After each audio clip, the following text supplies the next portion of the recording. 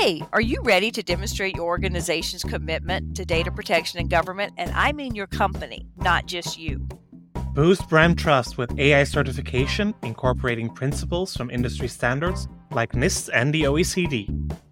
And you can navigate all of those privacy regulations confidently with TrustArc's robust AI governance solutions.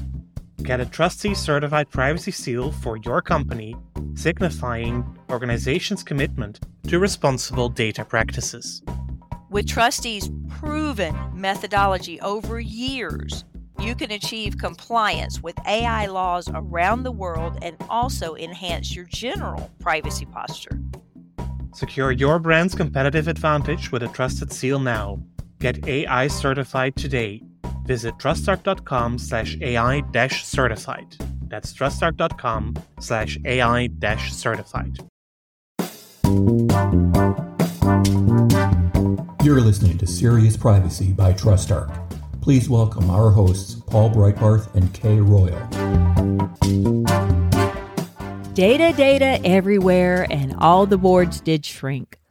Data everywhere, nor any drop to drink. It's not quite a really good translation of the albatross, but data everywhere truly is an apt description of our current society.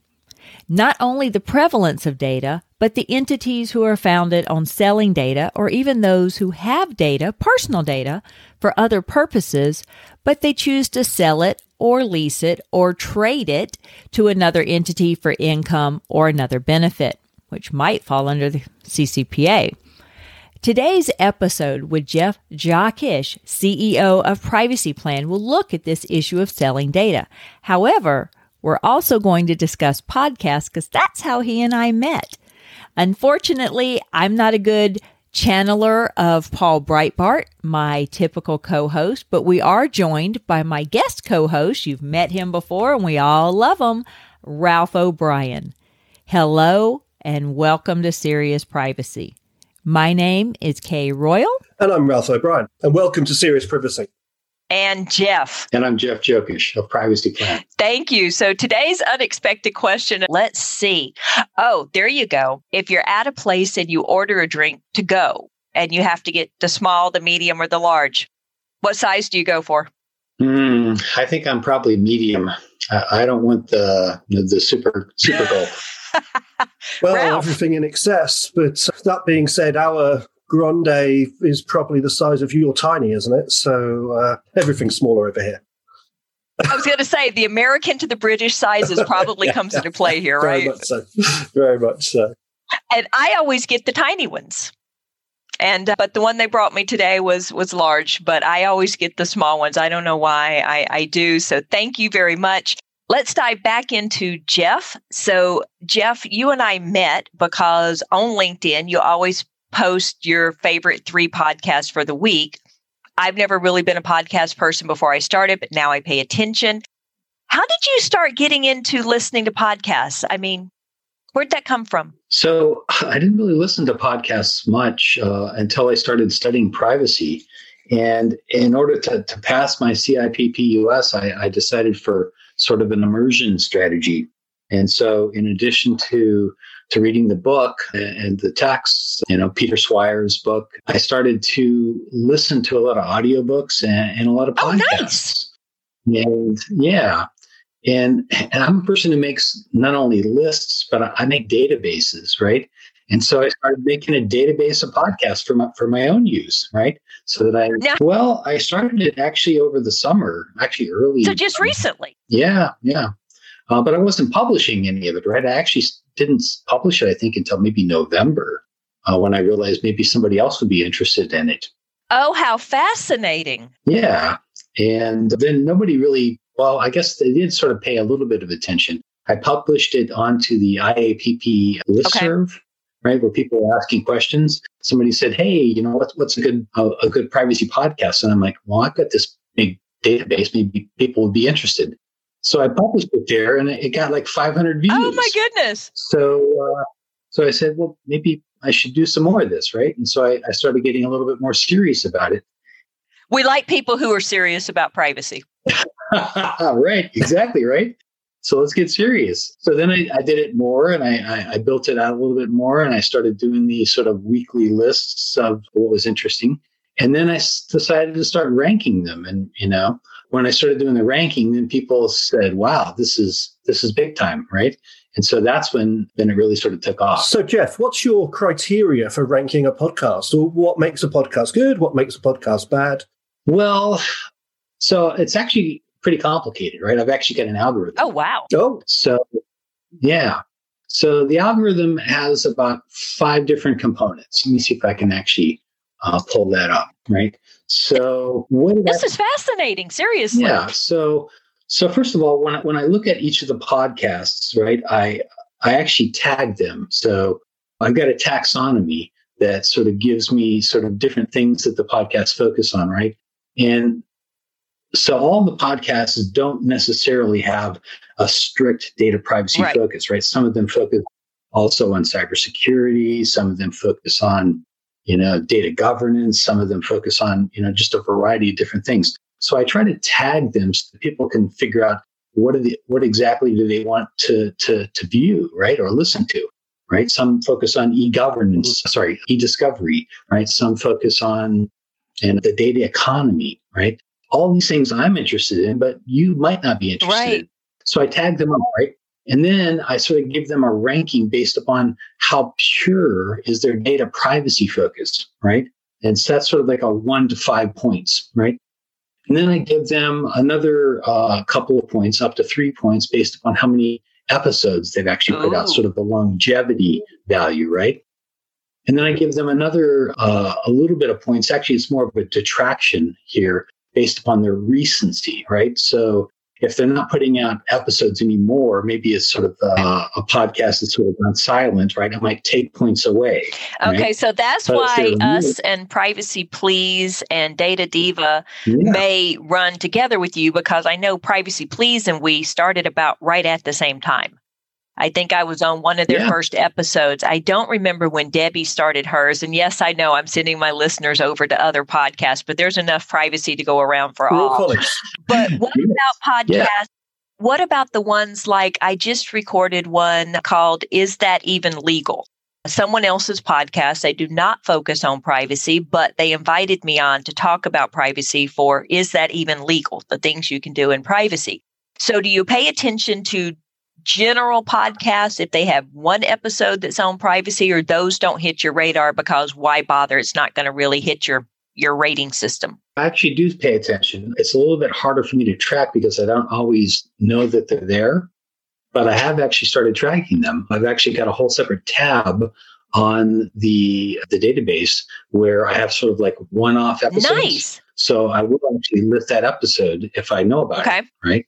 Not that I threw that out there with any specificity so people could go find it. No.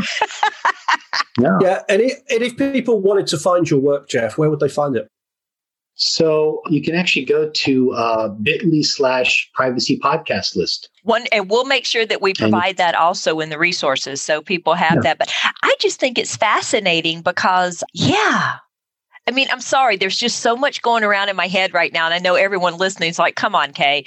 Okay, here's the question I was going to ask. Do I get points taken away for every time I say I love something? I think passion is why we all listen to UK, right? Passion is what we all have. And if I was doing a podcast, it'd be passionate about privacy or privacy passion, right? So Jeff, I mean, do you even grade the presenters? How animated the presenter is a factor?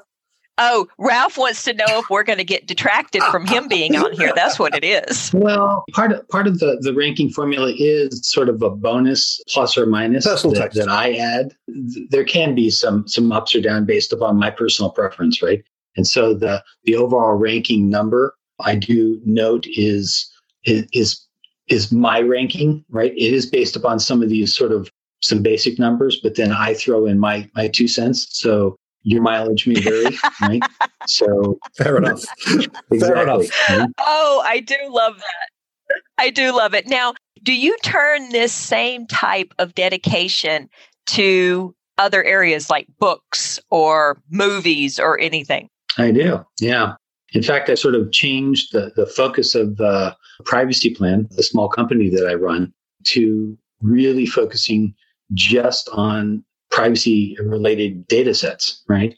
So we're talking about podcasts, but I actually do a variety of different data sets, right? You may have seen that I actually did a post recently on LinkedIn where I'm now tracking biometric identifiers. I did see that. I realized that as a privacy professional, I didn't really understand what biometric identifiers were out there. Mm-hmm. And so I started doing some research, and I actually found 37 different biometric identifiers, in addition to things like facial recognition and, iris scans and handprints and fingerprints and things like that. I was like, well, wow, there's a lot of stuff we need to be paying attention to. Right. So this is going down the Mission Impossible line where we're looking at the gait that someone walks and different things. Yeah. I mean, gait recognition is crazy, right? In fact, there's a brand new one I haven't even put onto the list yet that I found out about yesterday when I was listening to the Future Privacy Forum's cast that they did yesterday, right? They had the list of important privacy papers. And one of them was about VR, right, and privacy, right? And this researcher has found essentially that there's a whole new type of data exhaust, essentially, that we give off in VR, where there's essentially a behavioral biometric that happens when some sort of stimulus, right, is in this sort of VR environment, and we respond to that. Interesting. Some sort of cue comes up, a scary moment, right? And our response to that, right, is a biometric thing. You mean screaming like a little girl? Could be, right? So what is your response to that stimulus? That's biometric. You mean the difference between fear and excitement, or a combination of the two? And so, I mean, I'm a big standards guy. I managed to sit on a number of international standards committees, and so I'm a big fan of standardization and finding common ground across the globe. So is your goal then, Jeff, to be the taxonomy guy? Is your goal, Jeff, to be the guy who can go to standardize data sets within the privacy community? Actually, I'd like to really do that. I mean, I don't think I'm going to necessarily be the guy. No, it's fascinating. But I want to contribute there. That is fascinating. And just to rewind just a little bit, Jeff, we've kind of had your evolution from doing your SIP US last summer to moving through to being these taxonomies and applying the way. But the one thing we didn't cover, just to rewind a little bit, is why privacy in the first place? What attracted you to it? Why Privacy Plan? Why the SIP US last summer? What was your calling? I've really had, I guess an evolution in my career, right? I'm a Cornell grad, right? And I actually studied industrial and labor relations, but I never really applied that, at least directly in my career. I really sort of started out as an entrepreneur and did sort of a lot of different things, but I was not sort of an internet entrepreneur from early on. I sort of been in tech startups really since before the internet was really a thing. In fact, sort of the internet stole the thunder from the first business that I started, which was doing multimedia authoring, right? And oh wow, yeah, it's killed as much as it's created in a way, hasn't it? Yeah, right. I mean, we were doing multimedia authoring that was sort of, the basics of that really was we were allowing people to leave their assets distributed across the LAN, right? A local area network, right? So we were really sort of creating HTML before HTML was a thing, right? But the internet came out, right? And HTML was much better than the stuff that we were creating. So I sort of pride myself on the fact that I was sort of the head of the wave, but right, doesn't get you very far, right? No. I guess at around 2008, I ended up in a startup called ChaCha, which was a text-based search engine, right? And I started to sort of encounter privacy there with COPPA and CAN spam laws, where I was the director of ChaCha, the director of content for ChaCha. It's funny how a lot of people don't consider the CAN spam laws to be privacy, and I've had to explain to people it's basically the most basic form of privacy, the ability to be contacted or not. Yeah, right. Absolutely. It's very similar in Europe as well, with the difference between like the GDPR and e-privacy laws, and most people forget about the e-privacy laws, but I think sometimes they're more fundamental to people's day-to-day life than perhaps the GDPR is, right? Yeah, more basic than, yes, you can talk to me or not. Mm-hmm. Yeah. Leave me alone. Don't touch me. We interrupted your story, Jeff. Yes, go ahead. No, absolutely, right. I encountered privacy there, but I didn't really I guess, understand it a whole lot, right? I mean, I was really just in that environment, and I understood that we couldn't really, do things, with the information of kids that were under 13. But, that was really sort of the end of it in terms of COBA, right? We did a lot of messaging, and we had to be careful with that. But, that was sort of just the introduction to me to privacy. But in terms of my background and why taxonomy is of interest to me, right? Because Cha-Cha was a search engine, right? What we were doing is people would text us a question. We would text them back an answer, right? And that sounds sort of lame. Back then, that was cutting edge. Yeah, I remember it. Yeah. Yeah, right. I mean, this is before everybody understood that Google was like, how we do information, right? And particularly kids and teenagers, right, thought that this was a pretty cool mechanism. I'm thinking, why does this sound so familiar? Well, lots of kids use this, right? I mean, every kid on the planet probably knew about Cha-Cha, right? We actually answered 4 billion When was questions. this? Give me the time frame. Yeah, it was like 2008 to 2015, right? So what did you do in inappropriate questions? Because I can imagine, let's just say what people can type into a search engine is a fairly open subject. So I have to ask, what proportion of that was genuine query and what proportion of that were people trying out the service? I'd say probably 10 or 15% inappropriate questions. There is no technology that can survive the human condition, let's face it, right? But, the great part is that, they'd ask an inappropriate question and then they'd actually ask a real question. Right. So it's like leading them down to thing. Oh, my goodness. That is okay. So that has to segue us into, because I can, of course, change our entrance since I completely forgot to record. But also does this segue into how you are tracking and assessing data broke? Well, sure. Right.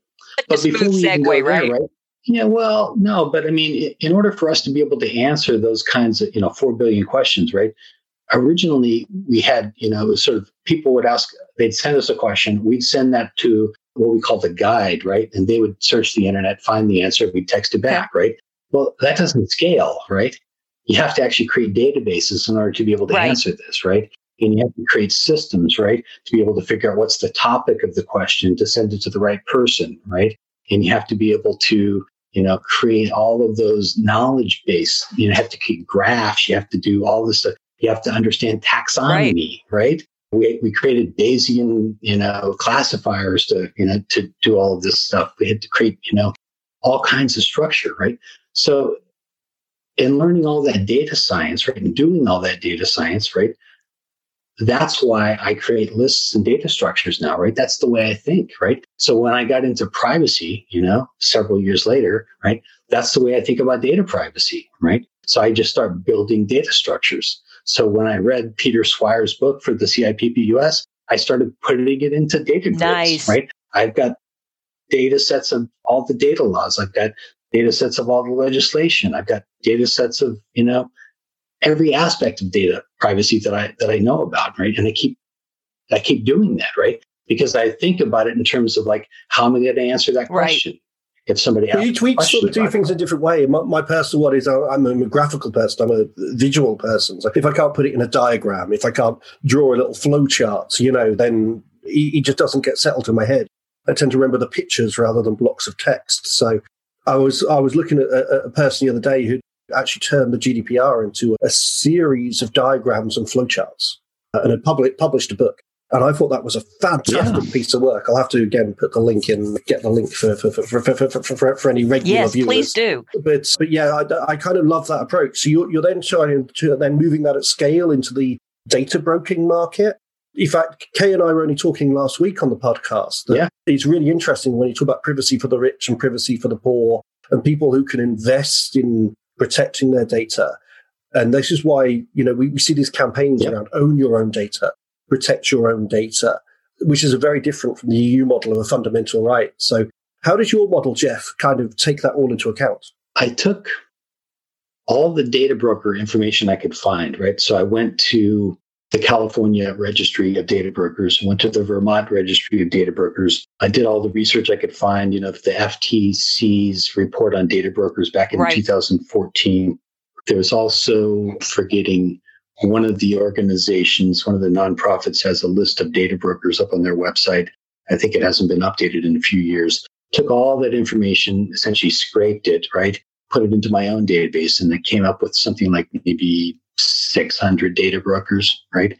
Then I expanded all that information, actually went to data brokers and got the information on all those companies, right? So to essentially expand out that information. And it wasn't enough. So then I started saying, okay, well, what other data brokers are there that aren't calling themselves data brokers, right, that don't exist, right?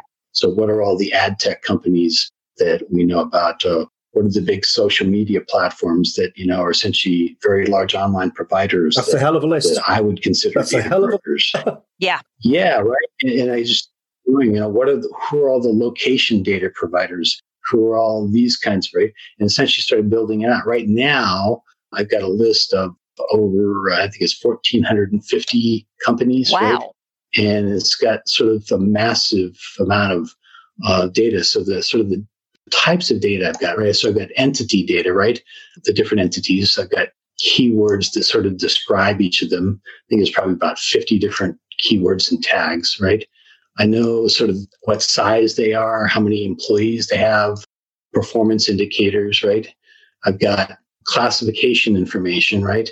The way I sort of classify them, this is sort of unique, right? So the FTC, when they did their report back in 2014, sort of defined things into sort of three different categories, right? There was either sort of people search, right? There was sort of risk assessment, and there was, I forget exactly what they called it, but essentially a sort of marketing, right? So there were marketers, there were risk assessors, and there were people search. I've changed that a little bit, and I've got four categories, right? So there's people searchers, there are screeners, right? There are targeters, and there are monetizers. Ooh. And those are the four classifiers that I put in, right? You add the monetizers because those are the people that aren't directly selling information. They're renting it. Which is where my interest, I can't say my interest, but where it really piques my interest is because a lot of companies don't sell data. They lease it. And there's a huge social media company that is under FTC oversight right now that is restricted from, are they restricted from buying or restricted from selling? I'm not sure which. So instead they go the leasing route. And that's how they're getting around their settlement terms, are the fact that they're not buying or selling, they're leasing or renting. And you sit there and you go, but how do you lease data? I'm baffled. I'm seriously baffled by that. How do you lease data? I get it. You say, okay, you can lease this for 1 month. Maybe it's an active data set that someone's working on and they're updating, and so it's up to minute. Maybe you lease access to it. But to me, that just sounds like a play on words. I'm not really sure that's a thing. Yeah, I would tend to agree. It's one of the things that I find fascinating that, for example, in the EU, with EU law, we have a fundamental rights-based law. And we actually don't associate IPR or intellectual property or copyright law with data privacy law or data protection law. Because, I find the value in data is for someone's hopes and dreams and loves and hates and desires, rather than, your email's worth 0.001 pence and your location's worth 0.00. Right. I think the value is more intangible than that. And then, added to that, if you create two data sets, if you hit the copy button, is that data halved? Is the value halved because, you can make multiple copies of it? Has it doubled because now exactly. Or is it multiplied? I've never been able to find answers to those questions. What I do know is we're now entering into a really opaque industry. So Jeff, for me, I want to, say personal thanks to you, because anything that can throw light on that industry, to me, it's fascinating. So have you found them opaque? Have you found it difficult to find the answers to your question, to sort of make sure that you know where those flows of data move across those entities, or have you found it an easy process? No, I think it's hard. I think it's really hard because most of them won't own up to being a data broker, right? I mean, who, me? They're not registering, right? I mean, there are more and more of them that are registering, but for every one that registers, there's 3 that aren't registering, right?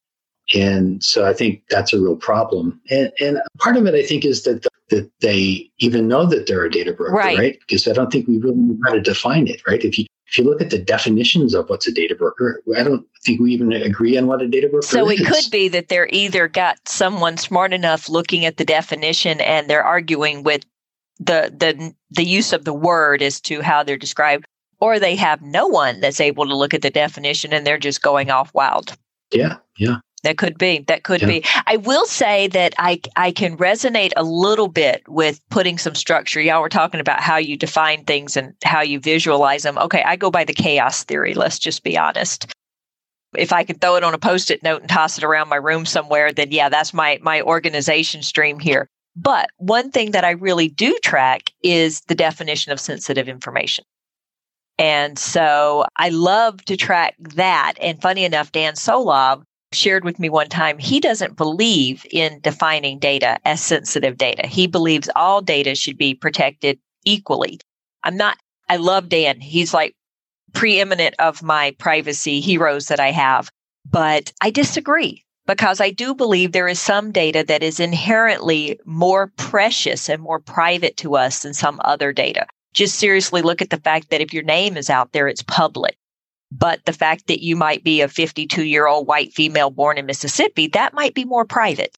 But the definition of sensitive data across the world varies. I mean, it varies greatly. And I love the one, I think it's Israel or India, that defines personality as sensitive data. And so even if you just take that one example of how it's different around the world, and then you turn it into something more detailed, like what you're tracking. I mean, are you just tracking data brokers in the United States? That was a long way of getting around to my question.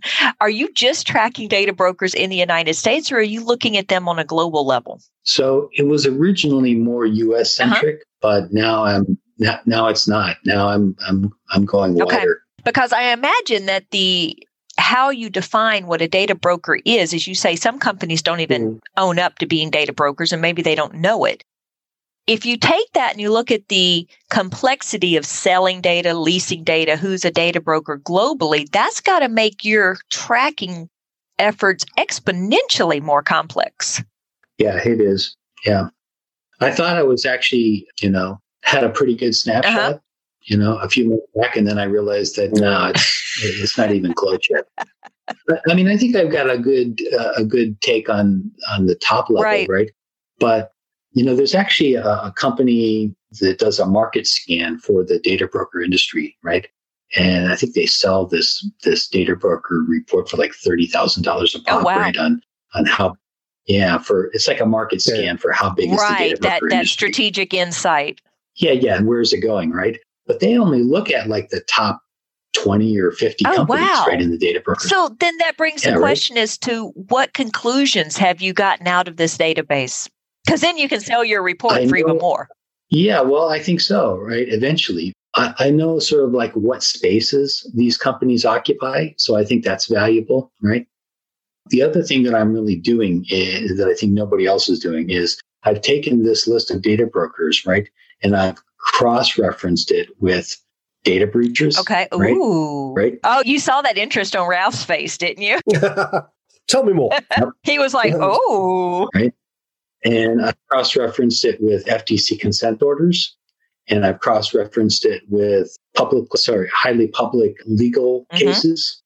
And I've, to some extent, cross-referenced it with law enforcement ties. So all of these sort of like problematic data stewardship issues, right? And what I'm essentially going to do is create a sort of data stewardship index, right? Are you going as far as for data brokers? Sorry, are you going as far as law enforcement requests, like transparency reports from some of these big companies, for example? Yeah, I haven't got all that data yet, but that's what I want to do. And my question was around social media. Are you cross-referencing it with social media uses or companies? I haven't done that yet, but that's where I want to go. Okay, we're just literally fascinated here. I mean, I know I joked about you could sell a report, but if you're talking about reports that are coming out that have 20 or 30 companies, and you've got, how many did you say now?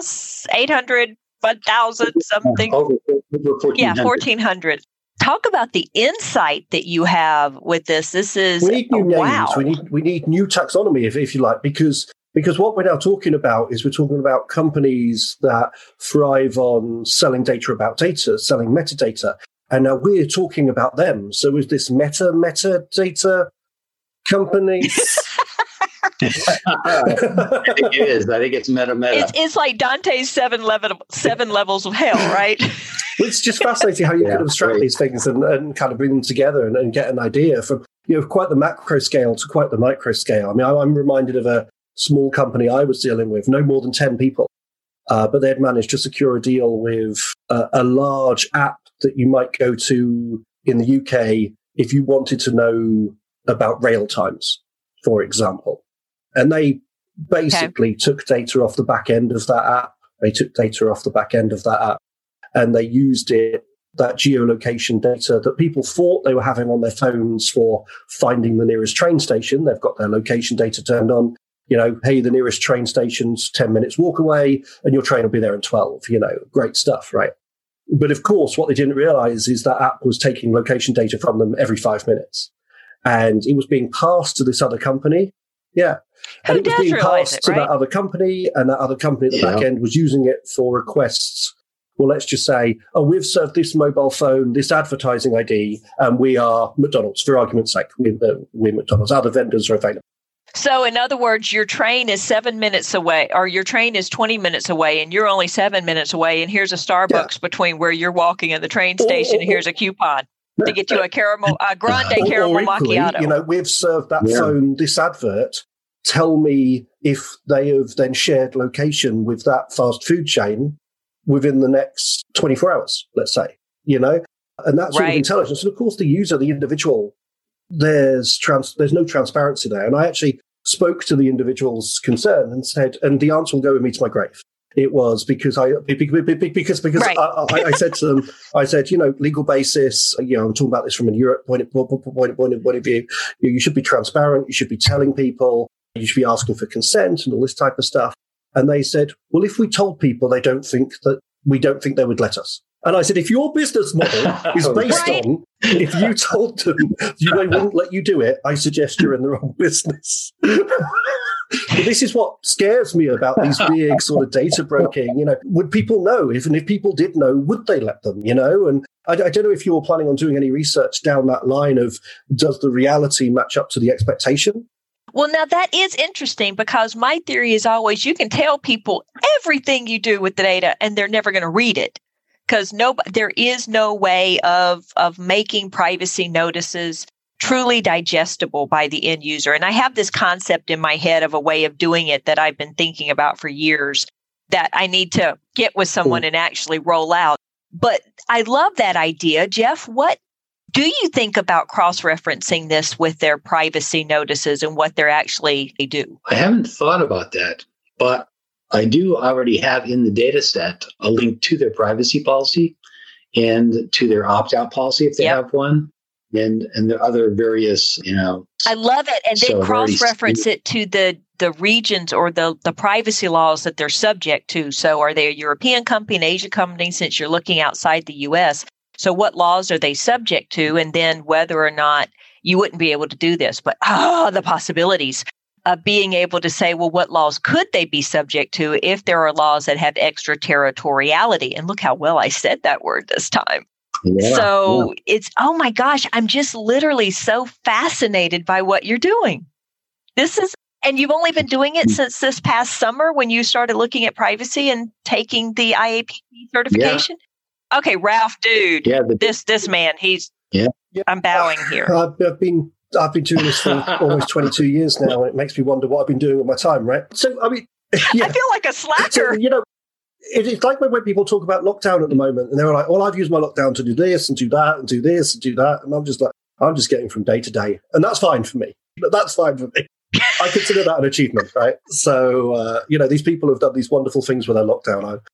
Hats off to them. I admire them all terribly. And hats off to you, Jeff. The last question I've kind of got on this then really is, who's your audience? Who's taking interest in your research? Who's your market? Who are the people who are asking the questions? Is it general public? Is it academics? Is it governments? Who's your audience, Jeff?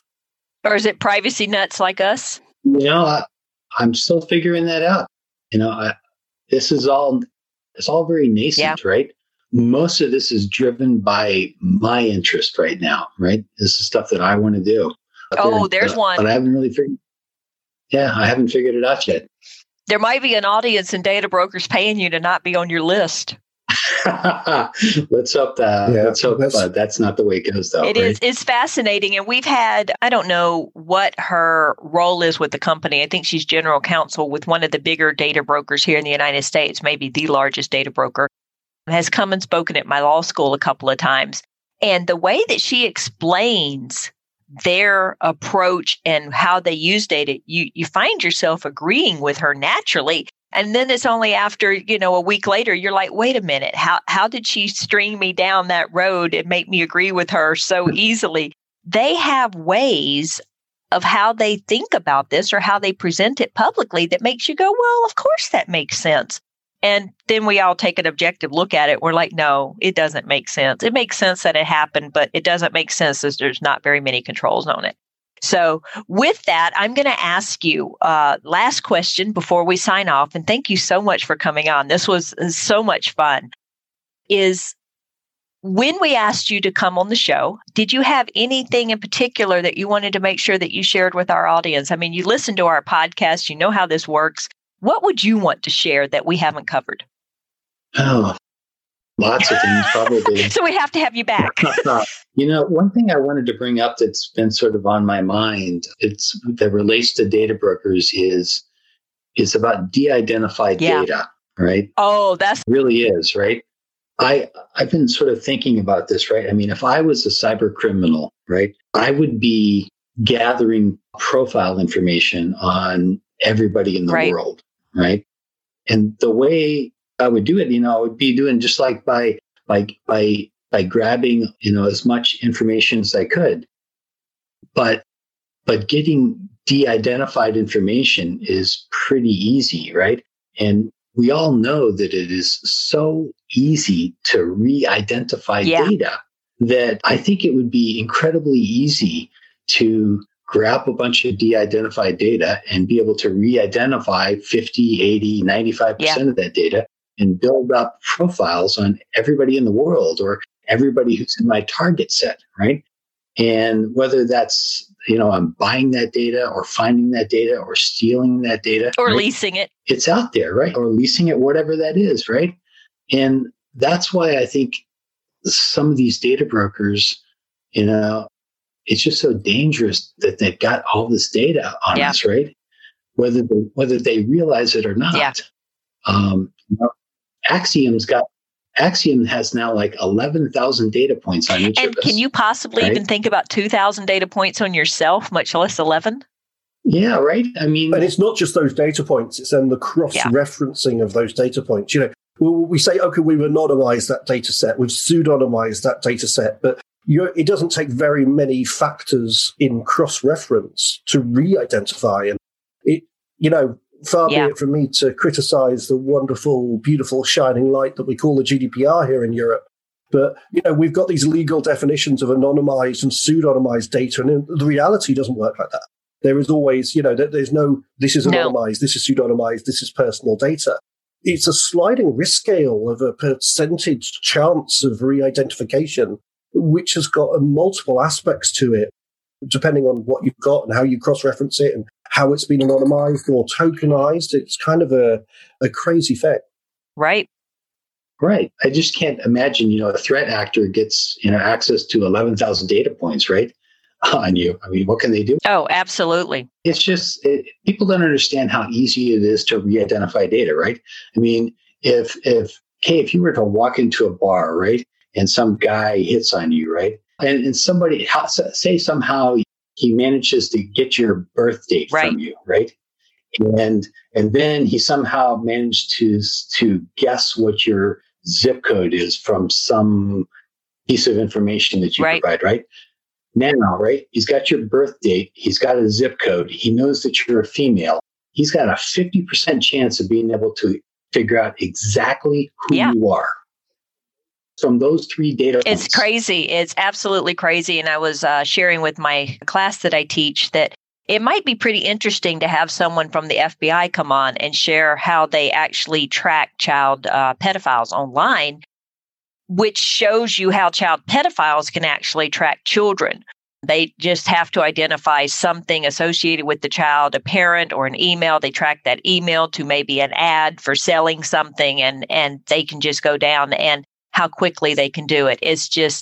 It's crazy. It really is crazy. And so with that, I'm going to bring us to a close today. And thank you so very much for coming on. I had no idea how very fascinating this would be, but I had a feeling.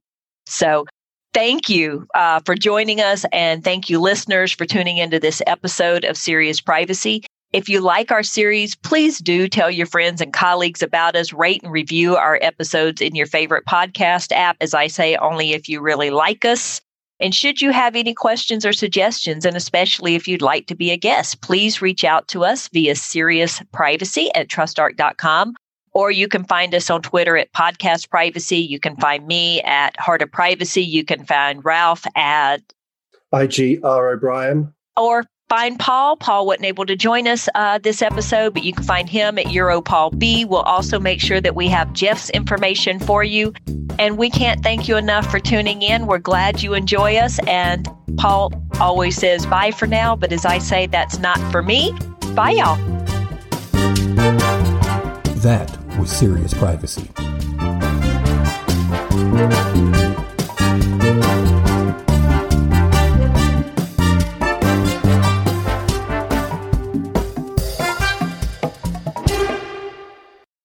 So, Kay, did you hear that the TrustArc Trust Center is revolutionizing the way businesses manage trust? I did! And with the Trust Center, achieving customer trust is no longer a months-long process. It can be just days. Yeah. Have you been in a situation where a customer wanted information and you need to scramble to find everything? Just imagine all of that was at hand in one central hub, with info on privacy, legal, security, compliance, system availability. Yeah, you can lower your legal, regulatory, and reputational risk with instant updates and speed up your sales cycle with private and public document sharing. Trust Center solves the problem of red tape and dependencies, ensuring your trust and safety information is accurate, compliant, and available. And you know the best part? You'll save time and cost. How often have you gone to multiple departments and it's taken weeks? So you can remove bottlenecks and effortlessly streamline your efforts. Trust Center, trust becomes your key differentiator in today's digital economy.